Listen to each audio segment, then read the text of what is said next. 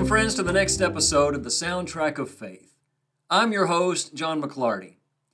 If you're just finding this podcast, we take a few minutes of each episode to give you a brief look into one of the Psalms of the Bible. You can catch up with previous episodes, but you can also start the journey right here as we take a look today at Psalm 6. Psalm 6 explores themes of lament, the depth of human emotion, and the power of turning to God in times of trouble.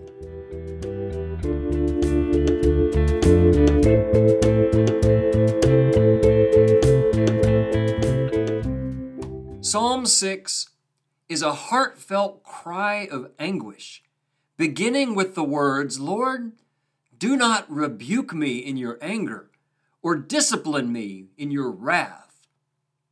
Have you ever made a mistake and you knew it? Maybe you broke a rule at home or in school. Maybe you missed a note or messed up on a play.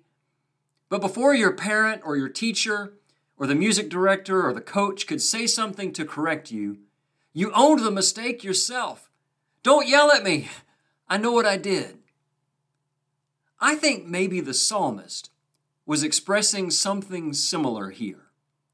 Sometimes what we need most is not another reminder of our mistakes and shortcomings. Sometimes what we need is the assurance that despite our mistakes and shortcomings, God is still with us. God still loves us and cares about us. Have you ever had a tendency to be harder on yourself than anyone else is?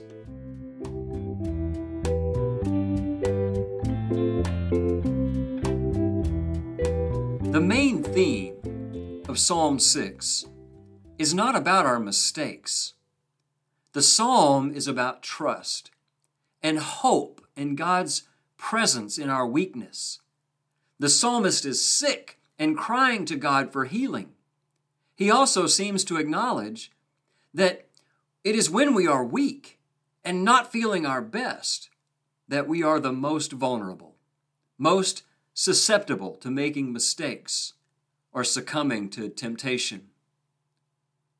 Psalm 34 says, "The righteous cry out, and the Lord hears them. He delivers them from all their troubles. The Lord is close to the brokenhearted and saves those who are crushed in spirit." How do verses like these resonate with your own experience of turning to God in moments of weakness or sorrow?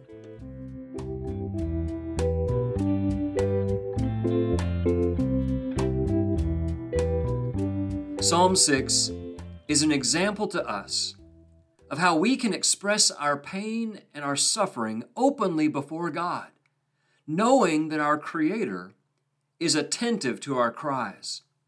It invites us to acknowledge the depths of our humanity and our need for divine grace. In light of this, think about the Apostle Paul's words in 2 Corinthians 1, 3 and 4.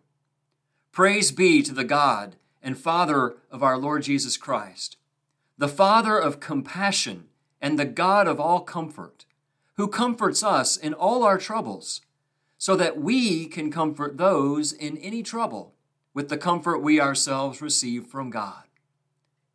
When have you found solace in God's presence and God's Word? How can you help others experience the same kind of comfort?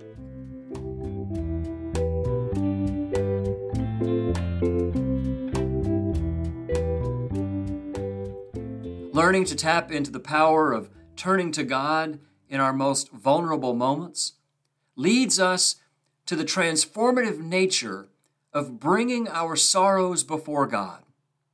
The Bible does not tell us that a life devoted to God is a life without sickness and sorrow, but passages like Psalm 6 help us to remember what to do and where to go in the more challenging moments of our lives. Here are a couple of questions for you to think about. How can you cultivate a deeper sense of trust in God's compassion during times of suffering? And how might your own experience of finding comfort in God enable you to offer support to someone in need.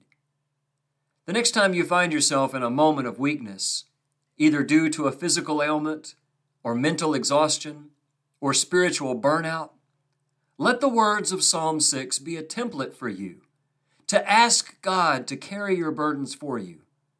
God will not lash out in anger at your weakness. God will open God's arms to you.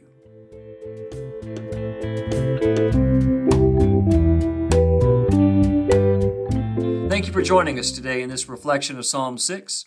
I hope it gives you a deeper understanding of the value of lament, trusting in God's compassion, and the transformative power of vulnerability. And if you're seeking a spiritual community and a place to grow in faith, I invite you to join us in worship at First United Methodist Church of Wichita Falls on Sunday mornings at 10:30, either in person or on our YouTube channel.